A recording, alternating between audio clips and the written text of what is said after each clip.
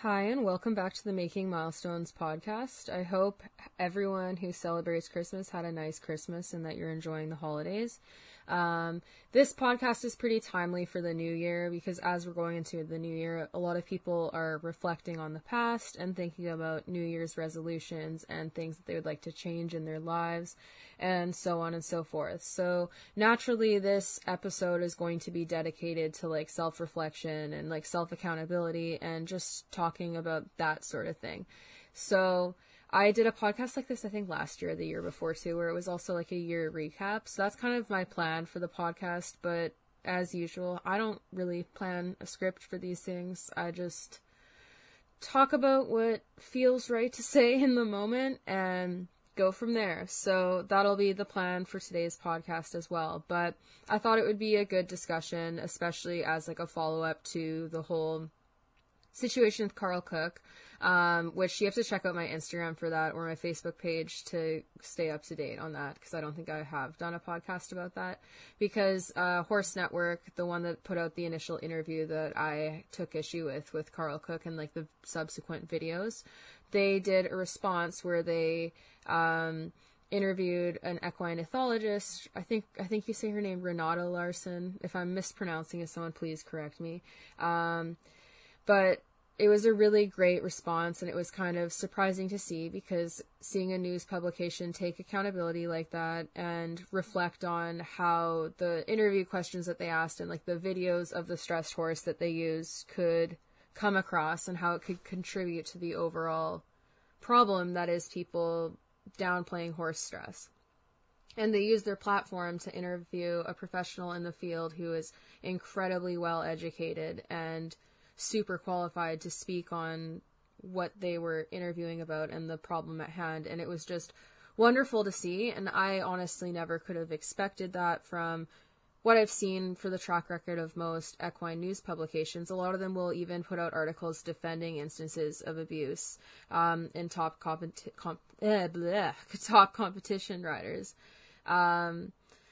So it was really refreshing and kind of surprising to see, and I think it's a good kind of discussion to bring up in this podcast as a whole, because I don't know, I was really pleasantly surprised, especially for anyone who watched that situation unfold. They would see the kind of vitriol and also Carl's general response with how upset he was with what I said about his horse and how stressed she was in those clips.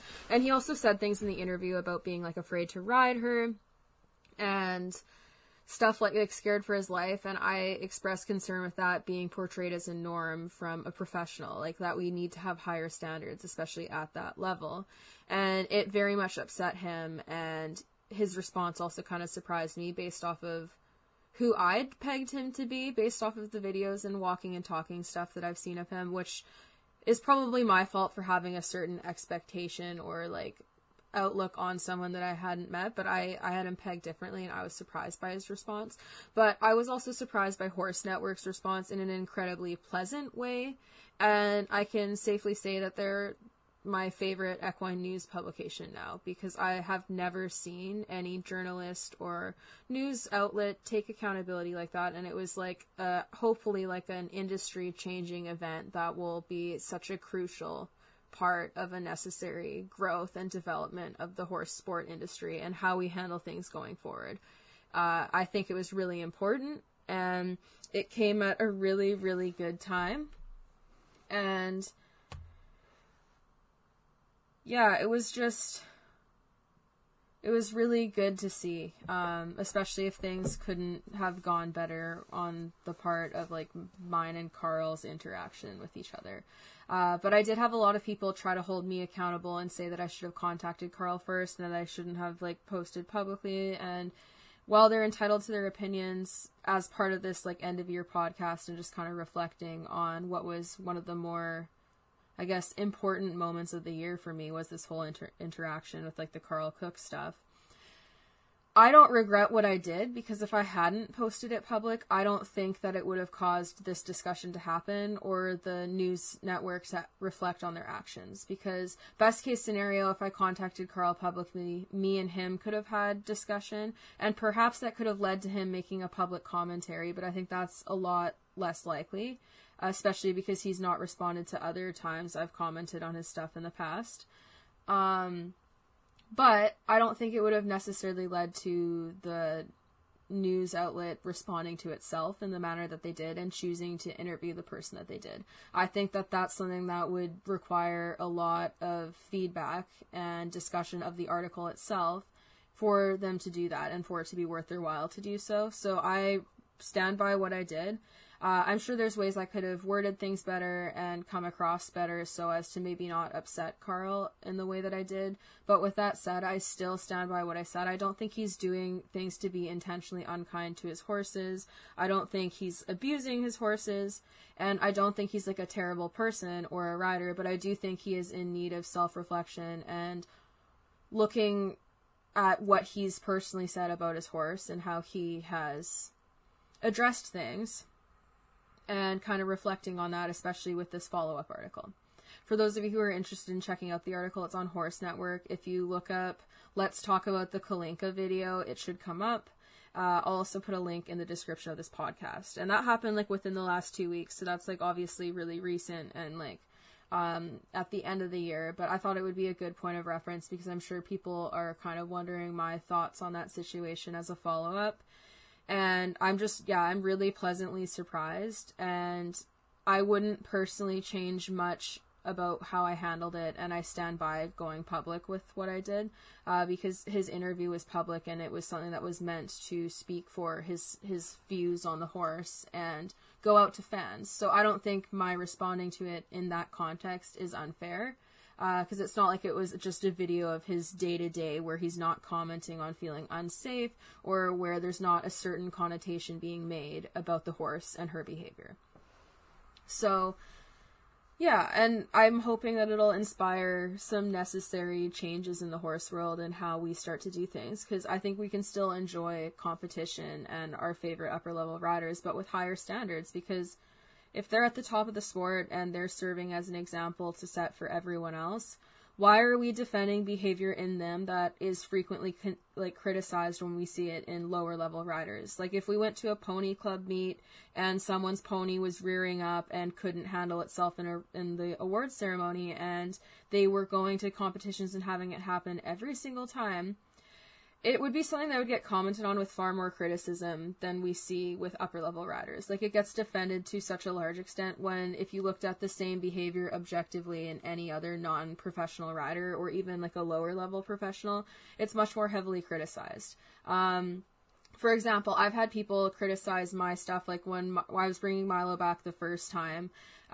like, in his, like, with his foot issues, it was probably, like, and, like, I started riding him a little bit through the fall before the atmospheric rivers last year, and he bucked me off because he spooked at something and then decided to buck, and he was feeling fresh, and I'm sure his feet were still feeling a bit sore and it was probably not super comfortable, but yeah, he bucked me off, and it wasn't anything super severe. It was like a small one, but he just ducked his shoulder really well, and I came off, and I had people pulling like, oh well, this is proof that like positive reinforcement doesn't work, your horse isn't perfect, like this is so terrible. But I was riding him after several months off in an open field in the fall in a bitless bridle with my dog loose running behind us, and I hacked him out like that without lunging him or doing any of that stuff, and in such mild equipment.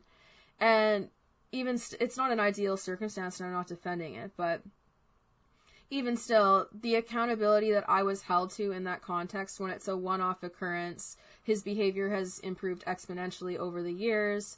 I'm not using harsher equipment to cover up his equipment. I'm not needing two handlers on the ground to handle him. And he's capable of handling time off in a way that we can pretty fairly say that these upper-level competition horses would not be able to handle safely if they're not safe in the arena.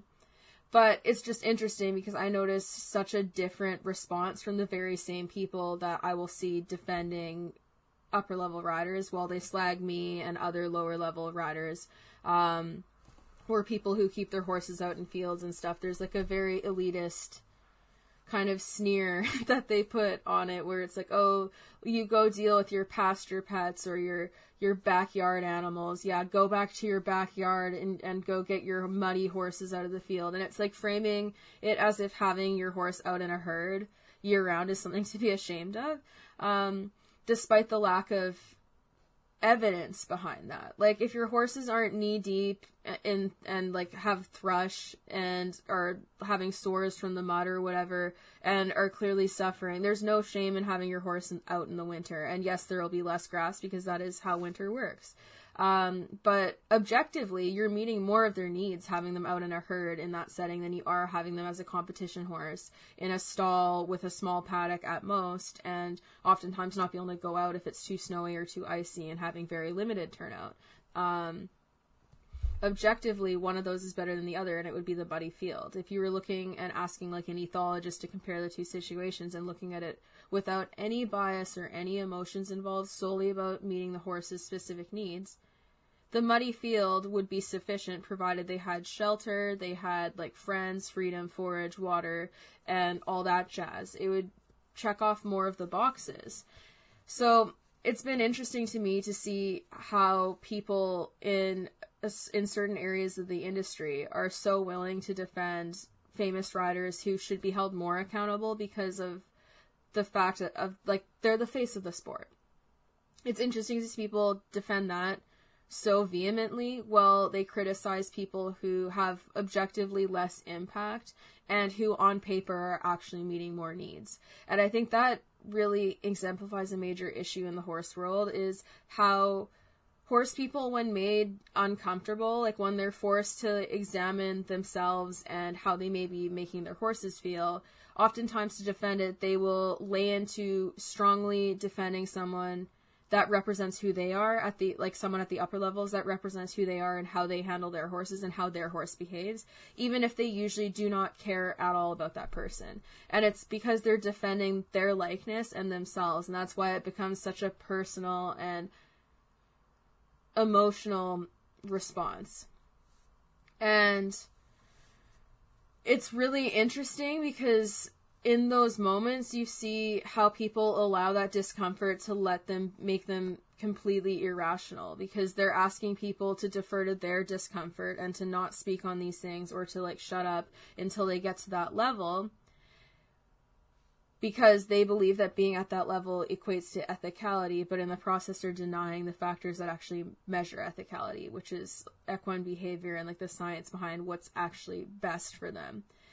And it's not about what we decide in that case. So I think that the biggest thing for people to like reflect on this year, like, and what I would like the industry to reflect on if we're going to talk about like New Year's resolutions, is how often we as equestrians will deliberately put our horses in low to moderate to high levels of discomfort based off of what our goals are and what we want to do, versus our willingness to be in a moderate amount of discomfort when we have to examine ourselves and how we're contributing to the horse world and how we impact our horses. If you are consistently disregarding your horse's discomfort or how they voice it, or rewriting what you believe their behaviors to be, despite the lack of evidence to prove it, but you won't put yourself in discomfort to look at information that conflicts with your beliefs, then you're holding your horse to a standard that you can't meet yourself. And that's something that's not healthy at all in a partnership where you're with a voiceless animal that cannot advocate for themselves, and where you're massively enabled by so much of the industry. The growth of the industry and actually mastering horsemanship and becoming a horse person in all senses, in my opinion, is completely reliant on the person's willingness to self-reflect and do the hard work that is pausing for a moment before reacting and actually fundamentally considering the impact of what we do has. And it's really hard to do. It's easier said than done, which is why I wanted to reflect on my past in this podcast, and we'll go there. but it's necessary. And that discomfort that you feel isn't a bad thing. And if we as an industry don't exist in that discomfort, we're going to continue harming animals that we all are in this industry because we love, because of our denial and our lack of willingness to be in relative discomfort, even though we make our horses exist in it on a near constant basis in some cases. So that should be a New Year's resolution, is self-reflection and more accountability. Because, for example, even something as simple as watching horses enter a competition arena and then watching them proceed to be spurred or whipped to get around like the barrels, the poles, or like the jumps or whatever, or like reefed on a harsh bit as their mouth is gaping and their eyes bug out. If you look at that situation objectively and just look at what is there that is currently going on that is enjoyable for the horse, because like being thumped around on, kicked, and having your mouth hauled on, all of those are unpleasant sensations that are not inherently reinforcing. And if we look at situations like that honestly and really reflect on them, it should become clear that there's certain things that we do out of our own goals and like timeline and desires that come at the expense of the horse, and that also are not necessary. We could do things a different way, but it requires a change in mindset and also being gentle with yourself through that change in mindset, because I think a lot of people's resistance to change is rooted in the fact that they don't want to feel like a bad person and they don't want to consider the fact that they've caused harm. So in their desire to avoid admitting that, they lay into what is causing harm instead of addressing the factors that might lead them to be harmful to the animals that they love and ceasing to do that anymore. So they end up causing more harm in their desire to try to avoid the idea that they could be. And I think that's why a lot of horse people are so resistant to change and so resistant to seriously looking at how skewed the horse industry is and how much misinformation we have all been subjected to. It's a really terrible thing to consider. And I understand the general resistance towards wanting to come to terms with that and really accept it for what it is, because it's a crappy thing to have to own up to. And it can be hard to reckon with, like, the reality of, like, how certain training mechanisms and, like, bits and equipment and stuff actually impact horses, because you have to look at it and go, I did that. Like, I put my horse through that. And it's a crappy thing to do. But, like, here's the thing. Like, as someone who has done that myself and who justified it for years and who grew up being mentored by people who freely and openly did bad things in front of me, it's been uncomfortable going on that journey of having to reckon with what I've done and, like, what I watched and experienced in the past and how I was gaslit by trainers and stuff and just misled into doing things or coerced into doing things that I wasn't comfortable with. And throughout that conditioning process, in order to cope with that discomfort and having people make me do things that didn't make me feel good, I started to just blindly defend and get super defensive and also, like, take out that frustration on the horse in a way, I think. So coming to terms with all of that, when I now know differently, it's really hard because, first of all, you have to look at how many years you wasted thinking you were doing the right thing when that was not the case, in addition to how you impacted the horses around you and how many of their behaviors were directly related to what you put them through. And obviously, it's going to make you feel guilty. But I think that the worst part of it all would be to put more years into doing things the way that I used to and refusing to change and having to go through this process even later in life than I have, or have my entire existence around horses actually be inherently harmful to the horses despite the passion I had for them.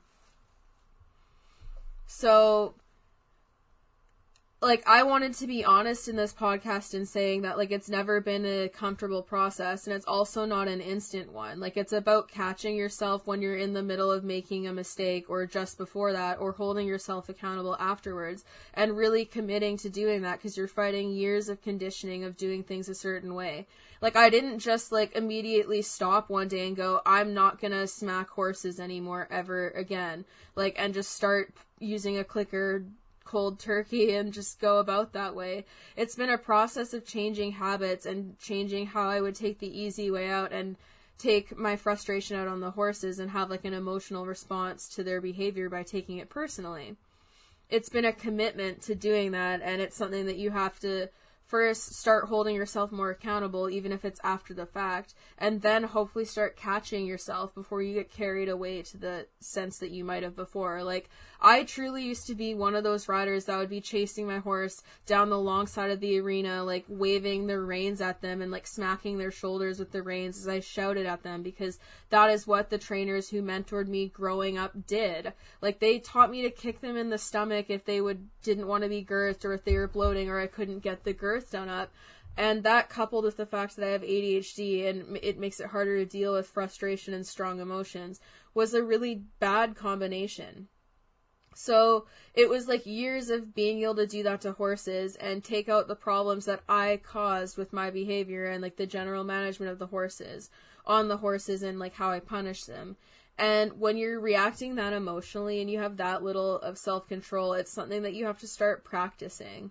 And it's something that you just have to keep holding yourself accountable for. And if you beat yourself up and feel guilty, or try to, like, avoid feeling guilty by going into denial, all it does is cause you more harm and the horses more harm.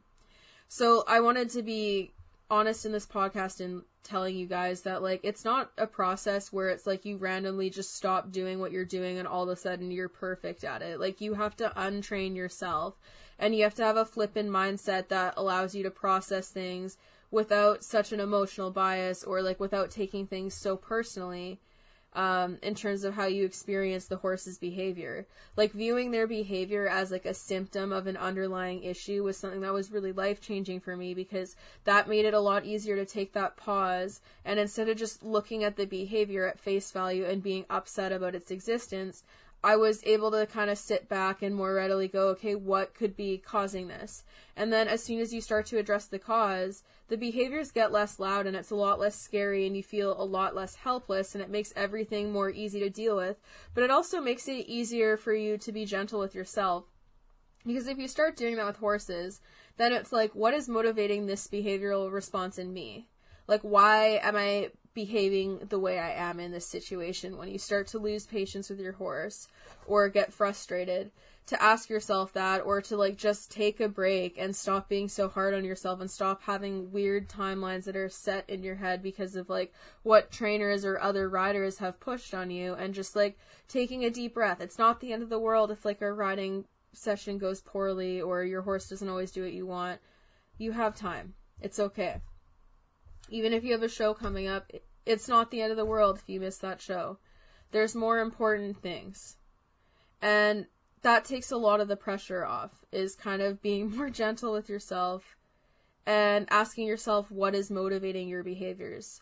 And when I started doing that, I also started to realize, like, how much of my desire to show and do well was rooted in my desire to, like, prove myself to people and show them my worth and show them that I could do things with horses and that I could be valued. And it wasn't so much my desire to show, really. Like, don't get me wrong, I do like showing, but it is a lot of stress, and I felt a lot of pressure that pushed me to do things or train in a way that wasn't fair to my horses and also wasn't productive and long term, because I was so rushed to get into the show ring and to do certain things to feel worthy as a rider or show what my horse could do. And it robbed me of a lot of the joy that was having horses, and put a lot of pressure on me and made it less fun, while in the process making it incredibly less fun for my horses. So when I started to examine, like, why I was doing things, stuff like that became more clear to me. And I've realized that, like, showing can be great, and there can be a lot of phenomenal riders that you see at shows, but it in no way defines someone as a rider. It in no way says anything about how ethical they are or how capable they actually are in training horses and monitoring behavior, because at shows, it's about how you show up in that context, in that setting, and what you do to get there. And a lot of people at those shows aren't necessarily starting those horses from scratch and bringing them up all that way. Oftentimes they're intercepting those horses later in life when they've already gotten to a certain level. So that in itself isn't it's not a show of training, it's so much as a show of like the culmination of events leading to getting the person into that arena, including the ability to pay entry fees. Someone can go and get a horse from an auction and turn it into something spectacular without ever showing it, and it still means that they're a worthwhile contender as a trainer and that they're able to modify behavior. And I've now realized that I don't need a show record to be considered a good trainer. I have made a difference in a lot of lives of horses, whether people believe it or not, and other people choosing to value what they feel to be good training or good riding based off of how high someone jumps is not in my value system whatsoever. Because in theory, I might have been able to do more of those things if I put my horse's feelings aside and kept doing things how I wanted to. I could have pushed Milo to keep going in having bad feet, and he was actually doing pretty well and like is a good jumper and stuff, and I could have just kicked on and gone through it, and maybe he would have been able to get up the levels or at least jump like 3-6 or something, you know, like maybe he would have been able to do that and stay somewhat sound for a little while, but it wouldn't really prove anything. Like if I competed him through his hoof issues and continued to push him in the way that I used to, I would be less good of a trainer than I am letting him rest in a field for like a year or two because it's for his best interest. And other people choosing to value me off of like what I can produce in the show ring is their business, and it speaks nothing about my value as a person or as a trainer or as a rider, because I can look at what I'm doing in terms of making an immediate difference in the horses' lives that I work with and that I handle, and in clients' horses' lives, and in my personal horses' lives. And I see what I'm doing. And I see the fact that my horses are happier and less stressed. And I personally wouldn't want any of my horses to be in the types of homes that would have a value system such as that, because it would set them up for failure, because their riders would be more motivated to show and do well because they would be basing how happy their horse is off of the success in the competition ring. And they would be seeking reasons to justify that mindset so they don't have to consider behavior that would otherwise inconvenience them. So I've kind of grown and tried to heal myself to the point where I don't need to value those people's opinions. And there's been a couple of times now where there's been riders that I idolized, or not necessarily idolized, but that I really enjoyed and that I thought were cool, and Carl Cook was one of them. And they just disrespect my existence and basically are like, you suck and you're stupid. And it's like, before that really would have hurt me and would have impacted my self-worth. But now I kind of laugh at it, because despite someone like Carl Cook being a billionaire and having fancy horses and a fancy barn and lots of money for expensive treatments, I would not be caught dead setting a horse that I love, like Milo, into that type of lifestyle. I wouldn't do that to him because it would absolutely destroy him. And I know how terrible he would become, and I know that he would be one of those horses reacting in the in-gate and needing two handlers or trying to bite people or just being otherwise difficult to handle. And it wouldn't be because he was spicy or fresh or because he's an upper-level sport horse. It would be because he was miserable. So now when people like that view me as a fraud, and other people in that type of industry and who have means or reason to defend that behavior, despite the lack of evidence showing that it's healthy for the horse, I don't take it personally because it just speaks for where they are at in their journey. And I see a lot of myself, my old self, in that behavioral response. So like what I've done with horses, I try to look at it as separate from me. How someone reacts to me does not necessarily have anything to do with my behavior, or it doesn't mean that my behavior was wrong. Just because I've triggered something in them and their overall response doesn't necessarily mean that there's something inherently bad with me or what I did. And likewise to them, how I respond to them doesn't necessarily have anything to do with them. And that's taken a lot of pressure off of myself, and it's also made it easier to handle like criticism from other people, especially since people online are a lot more bold and nastier than what they would ever be in person to me. Like 99% of the people who clown me online and say mean things or post these things about me wouldn't come up to my face and say it, or if they did, it would be more toned down than how they respond online. And yeah, like I used to be so much more stressed and sensitive to things, and I've built more confidence in where I stand and my ability because of my studies in science and like equine behavior and using those checks for accountability. Because for me as a person, something that's really important to me is being able to like actually look at how things work and like understand them and explain things and know why things happen the way that they do. And I think that throughout my childhood with how I used to ride and how I was taught handling horses, that was a huge source of my frustration with horses, is when they would behave in like a big and scary way or wouldn't do what I wanted them to do, and I couldn't figure out why, and I didn't really have any solutions other than punishing them.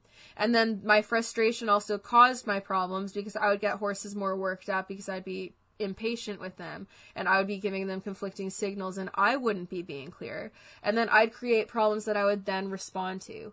Whereas now that I've learned more about like behavioral science and how the science of training actually works, I can look at what is the reason behind this behavior, and then I can start to make like a shaping plan that allows me to start to alter behavior, and then over time I can actually see the difference that it makes. So I have proof right in front of me, in addition to the studies of people more experienced than I, to kind of have faith in what I'm doing and understand that it's in the right direction. And naturally, after learning so many things the incorrect way and doing so many things wrong for so many years, I have like an inherent distrust in like the system, and I'm really cautious now. And I think that that's what I really like about doing more research and being able to look at studies and have things explained to me in a way that makes sense, and then also test it out myself and see it work in practice. Is it holds myself more accountable, but it also allows me like evidence that something works, which is something I don't feel that a lot of trainers have provided to me in the past. Like, my experience with growing up as a rider is that they'll tell you what to do, but they won't really tell you why or how it works. Or if they do tell you how it works, it's not an accurate example of how what you're doing actually works. And that led to a lot of confusion on my part. And then I also couldn't problem solve on my own time outside of training lessons because I wasn't actually taught means of problem solving, and I would kind of have to figure it out on my own or just be frustrated. So I think that a lot of my growth as a trainer has actually occurred outside of lessons with traditional horse trainers. Like, it's occurred with a lot of online stuff and watching videos of how other trainers train and listening to studies about how horses think and how they learn, and learning about the biomechanics about how they function, and then starting to put all that information together and let the hamster wheels in my brain turn to problem solve on my own using all of that information, which allows me to develop much better context of horses' behavior. And this is why I'm so passionate about talking about self-accountability and growth and like science, because it's not about having people agree with the exact way that I see things. It's about teaching them how to access information and how to know if it's credible or not, and using the information they learn to hold up in practice with the resources they have in reality. It's not about looking at what the perfect ideal is on paper. It's about applying what you can within the framework of your life and how you handle horses. and how that'll all go together. And the more you learn about like how horses function biomechanically and just like fundamentally as a species and how they learn, the more able you are to tailor your training program and your care practices to their needs within the setting that you currently have access to based on where you live, like where you take lessons, the trainer you use, the horse you have, etc. And that's why I like sharing this information so much. And one of the criticisms that I think I've gotten the most, like when I'm sharing information, is that people are like, you hate every training method that's not like yours. And it's like, no, I probably look like I hate a lot of training methods because so much of traditional horsemanship is flawed and not rooted in how horses are meant to think or live, like even with how they're depicted in movies and so on and so forth. But there's a lot of different ways to do things better than what we are seeing on a frequent basis in the industry. And there's ways to raise the bar in horse training and like in terms of what we normalize as normal horse behavior that don't necessarily result in massive change in people's overall training programs. Like, you can still keep horses in stalls and smaller paddocks and do it better than what we've done on an industry-wide scale. You can still use pressure and release, but use it with a fundamental understanding of how that actually works, and thereby soften your methods and get better timing, or use it in conjunction with positive reinforcement and have softer methods and make your horse more motivated. And there's so much nuance, and science allows for that nuance by showing a lot of different examples of similar things occurring and providing context. And that's just been huge for me. It's been life-changing, and there's been a lot that I've learned, like, within the last year, like, even just since getting the Mustangs and being able to, like, put things into practice and test things that I've read and learned in studies and actually see how they work in the field in real life and be surprised by how well it works, or be surprised by, like, challenges that I might have. And it's been really life-changing. And, like, even the amount of growth I've seen in myself in, like, the last year, or, like, the last 3 years especially, that's kind of why I have faith in the ability for the industry to change and for people to do better once they have the information out there. And that's also why I have such a desire to speak out, because I wouldn't have been able to grow in the way that I have and learn what I have if I hadn't had that context provided, and if there hadn't been so many advocates and people dedicated to sharing information in areas where I would come across it. Because for so long, I wasn't looking for the information. It's only been in, like, the last, like, 8 years that I've really sought out information that heavily conflicted with what I had been taught growing up. And it's because of having to be exposed to information that planted seeds of doubt that eventually grew into seeds that brought me knowledge, like trees of knowledge, if you will. And without people being outspoken and just sharing information for the sake of sharing information and hoping it'll reach people, I wouldn't have had that growth, I don't think. I wouldn't have had that context, and it wouldn't have led me to where I am now. So I would like to be that person, even though inevitably, like, when I'm saying things that rock the status quo and conflict with what people have been taught and make them feel uncomfortable, naturally in that discomfort, they're going to probably lash out at me in some capacity. Not everyone is going to be immediately reachable, and some people are going to be very mad. And I used to take that anger really, really personally and let it impact my self-worth. But now I'm realizing, like, that anger has more to do with them and what they have learned than it has to do with me. Because, for example, when people are like, you're stupid and positive reinforcement sucks, I don't fundamentally believe that there's anything wrong with what I'm doing with my horses. And I have faith that if what I am doing is proven to be really wrong in the future, that I can handle that and change my practices as needed, because I've already had to do that to such an extent.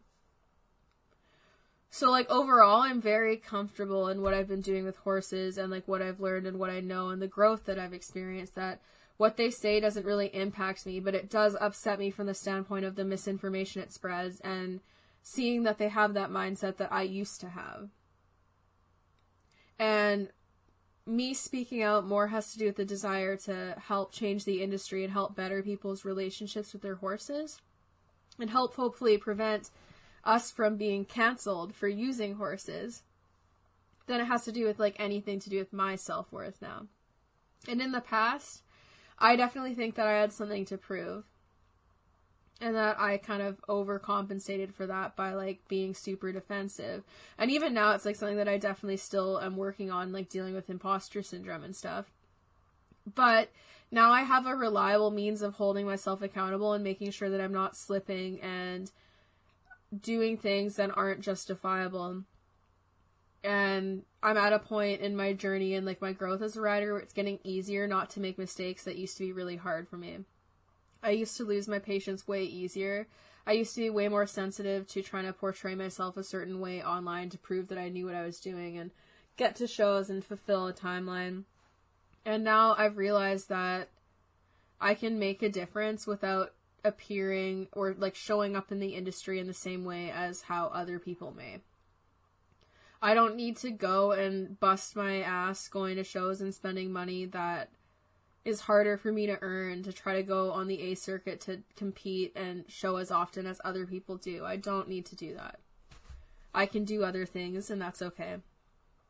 And I still would like to get competing and doing stuff in the future, but I've realized that, like, giving my horses the time that they've needed, when our time does come for, like, success and moving forward and stuff, it's going to be all the more sweeter because I've given them that time. Pushing Milo how I did over the years and pushing other horses in the past didn't get me more time spent with them. It didn't get me more success. It didn't get me ahead. It made me miserable. It made them miserable.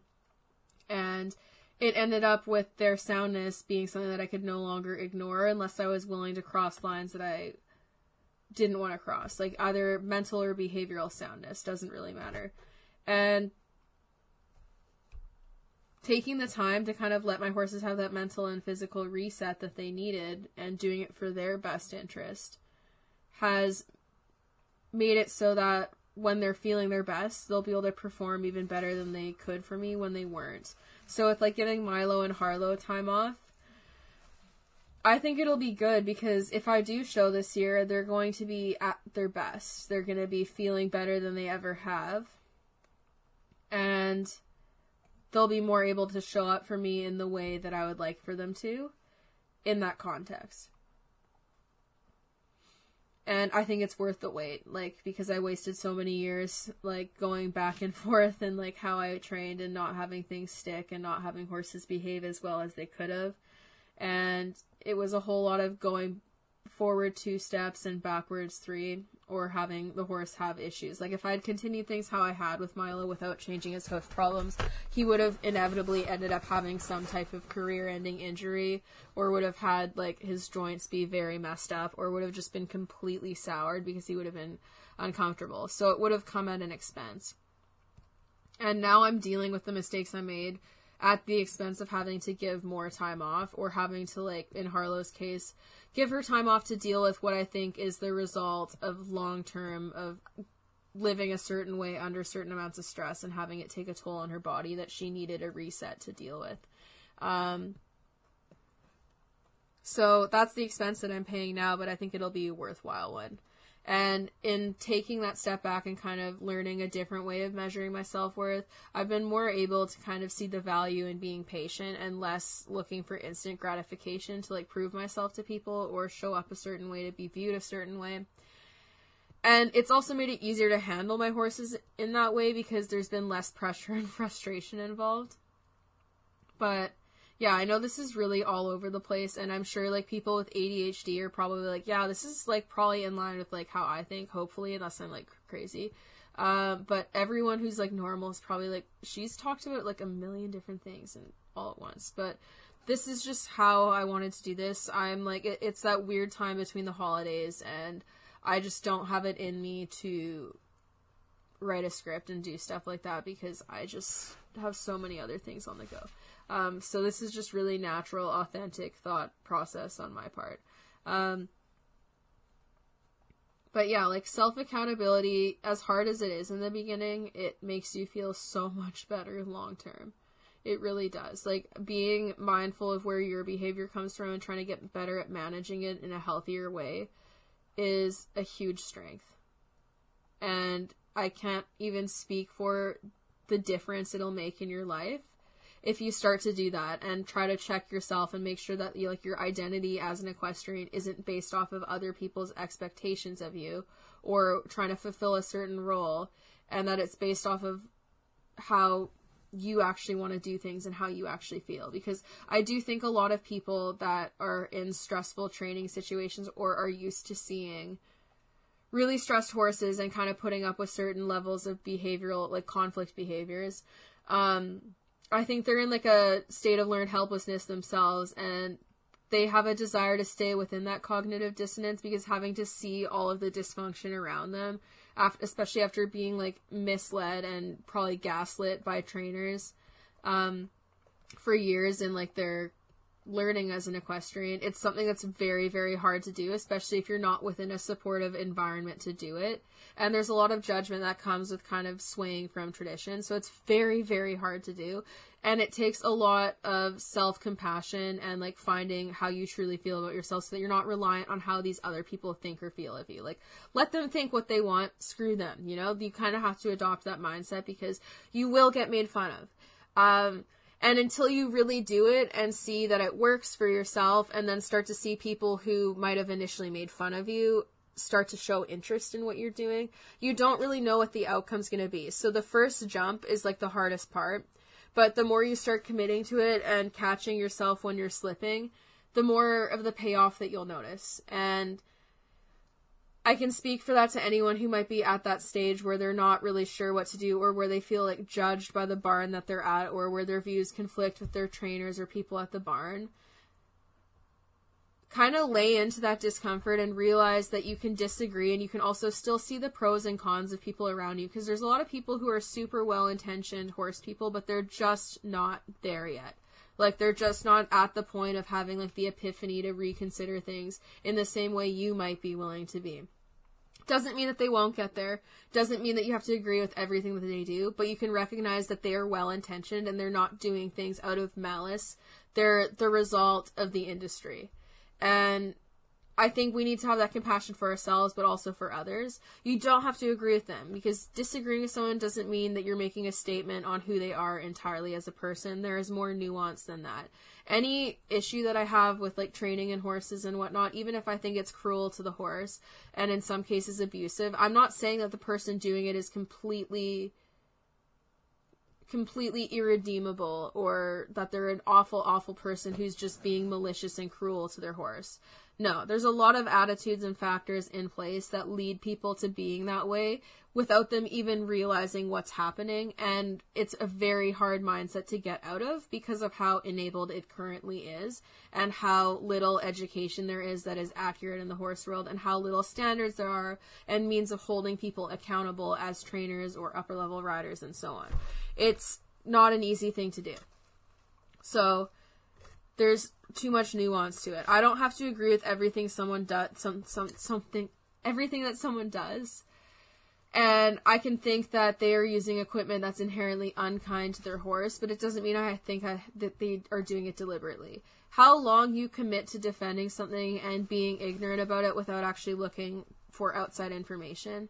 For example, if you just defend what you're using on your horse and don't consider looking into the fact that something that someone said might be correct and checking into it, then you're probably not looking to learn, and that's a big red flag that shows you might just be protecting yourself and going into denial for it.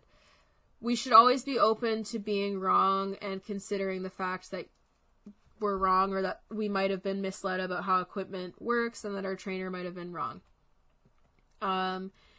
And again, this goes back to the science, because if you know how the equipment you're using works and how it acts on the horse, or how the training methods you use work, you can quantify them and, like, justify them, and you have means of explaining what you're doing. And if you come across a study that says certain things, you can kind of look at it and consider whether or not it applies to you.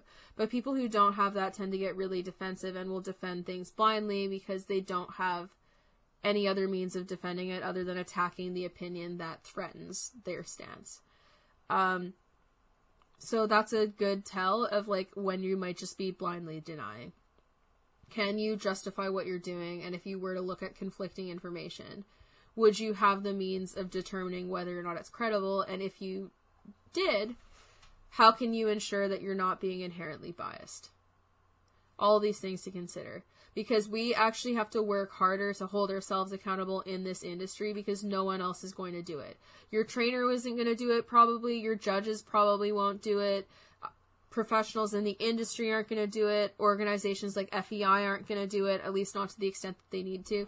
No one else is going to do it. Only you can hold yourself accountable and try to ensure the best for your horse, because there are currently basically 0 factors in place to ensure that you are doing things like by the book in terms of how the horse experiences it.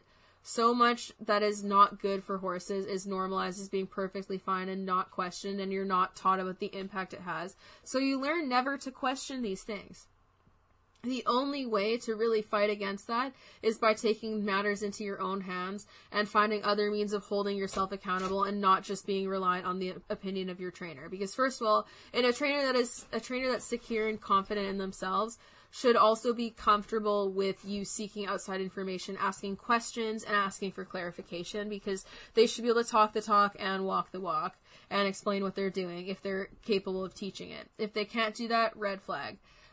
So there's no harm in seeking information from other sources. And self-accountability is something that I'm really embracing this year and going into 2023, and just learning more and really looking at what I would like to see changed in the horse industry and how I'm valuing myself and like the direction I want to go in as a horse person and what my ultimate goals are. Because largely my goals to get even better and really hold myself to the level of accountability that I'd like to in terms of care and provide the care for my horses that I would like to and make the difference that I would like to. I need to get a farm, and I need to set it up in the way that I think is ethical and use the structures in place to hold myself to that level of accountability to make it the best case scenario for the horses. And that's kind of what I'm gunning for in my business. And like, if we're talking New Year's resolutions for goals, is to kind of take things in that direction that'll send me to where I need to go to make that a possibility, because my family has no money and I have to do it myself, and farms are expensive. But I want to continue improving my horsemanship, and I don't want to regress. Like, my horses have moved into a much better situation than they were within the last year, and that's great. I don't want to regress from that. I want to continue improving and building on what I've already done. I don't want to stagnate. And Phoebe, stop chewing your bone. And I don't want to lose out on doing that. So that's a huge portion of my goal going forward, and I'm hoping to inspire the industry to do the same. And I'm also hoping to open that dialogue that'll hopefully reduce the shame that riders feel after having done the wrong thing, and allow them to have more self-compassion and realize that there's more nuance to things than just being a horrible, abusive rider and a good rider. Like, you can be a nice horse person who loves your horse and still does wrong by them because you didn't know better, or you've been misled, or so on and so forth. It doesn't mean you're doing it intentionally to be cruel. And that's like a huge defining factor that we need to normalize in the horse world. That good intentions don't always guarantee good care, and this is why we need other factors to hold ourselves and our trainers and like upper level professionals and other people in the industry more accountable, because there's not enough of that. But doing the wrong thing does not mean you are an inherently bad person, just like it doesn't mean a horse is just a mean and bad horse if they display aggression. There's a reason behind that behavior, and sometimes it's because you're reacting to the environment that you've been put in and that you have no other idea of how to do it. So hopefully opening that conversation will help people hold more compassion for themselves, but also change the industry and set it in a direction that allows people to realize that you can like an upper level rider and not agree with everything that they do, and that people who do well or train lots of horses or produce certain results aren't necessarily achieving those results in the most ethical means, even if their intentions are good. And it's okay. Like, the only way we can do better and grow from that is by taking it for what it is, and realizing that there are different ways to do things, and realizing when something's not quite right, and realizing that part of having good intentions is wanting to hold yourself accountable and ensure that you're looking out for your horse in the way that you need to, because no one wants to hurt their horse. But sometimes we are taught to hurt our horses by trainers and by the industry, and when it goes on for so long, we often just learn to internalize it and not see it for what it is. And that is something that requires a pretty massive wake-up call to change. But anyways, my dog is pushing around her bone and probably wants to be fed in a second. She's looking at me. So I'm gonna call this really chill New Year's discussion. It's self-accountability discussion and just talking about developing a means of self-worth that's not rooted in other people's opinions of you.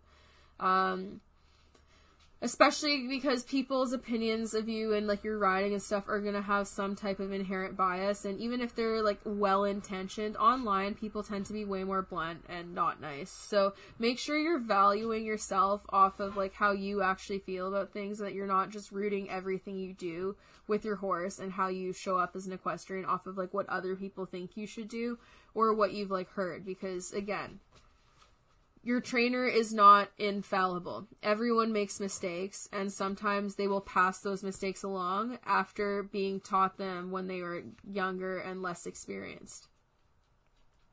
Always be hungry for outside information because of that. Because it'll at least solidify that they know what they're talking about, or it'll provide you a different context that might be useful in the future, whether you use it right away or not. So that's that. Happy New Year, everyone. I might do another one of these that's more structured, but I don't really know because I've been feeling busy, and also my birthday's coming up and stuff. So it's going to be a busy few weeks. Because of New Year's, my birthday's exactly 1 week after New Year's Day. And then Jesse, my boyfriend's birthday, is 4 days after mine, and I have a bunch of things due, and I also have a business to run and horses to take care of and horses to train. So it's been hectic. So we'll see how it goes. There's a lot of big things in the works that I'm excited to announce. My book has actually been doing pretty well, which is exciting, and it's still just surreal to have published a book. For those of you who haven't checked it out yet, I'll put the link in the description of this podcast, but you can also check it out at milestoneequestrian.ca and go to the new book page, or go to milestoneequestrian.ca/my-book. And yeah, you can check that out. It's available as an ebook, or you can get it from a bunch of different distributors as a paperback. And it just talks about in detail, like, my growing up and, like, what I was taught and, like, my overall journey as an equestrian and self-accountability. But it's still kind of outdated because I got the Mustangs after I wrote it, and lots has even changed within the last few months. But yeah. But it is a culmination of, like, the most important and biggest shifts in my horse journey, and there will be a sequel in the future as I continue to have these epiphanies and hopefully see good positive change in the horse world. But yeah, you should check that out. I'm super excited to have accomplished that, and it's something that I'm proud of. So I hope that people are enjoying it, and I encourage you all to go check that out. Also, if you're interested in any of my training tutorials and the like, a really great way to support me is on Patreon, patreon.com/SDEquus, SDEQUUS. There's a bunch of different Patreons already on there, bunch of different tutorials already on there, like 20 plus. And we do live Q&As and other stuff, and there's going to be, like, talk through behavioral videos and stuff coming up. I have some big things in the works. Like I said, super busy. This is just kind of the lax time of year where I'm trying to take, like, a little bit of a breather because I've been going full throttle all year. But yeah, you can check that out there. And then I also have my store. There's a big sale going on in shop that ends tomorrow, December 28th. If you check that out at Shop Milestone EQ, shopmilestoneeq.com. And yeah, please check that out and check out my products. All that helps support me and my continued efforts in doing the things that I'm doing. So I have some big things in the works, but trying to change the industry and, like, offer horse products that are kind, and, like, especially new ones that have not been made yet, and also trying to, like, get a property to do the type of behavioral interventions for horses that I would like to. Those things all cost a lot of money, so that's why I plug my stuff so much, because making a living in the horse world is hard, but trying to do what I'm doing as a young person and do it in an economy that is outpacing me has been harder.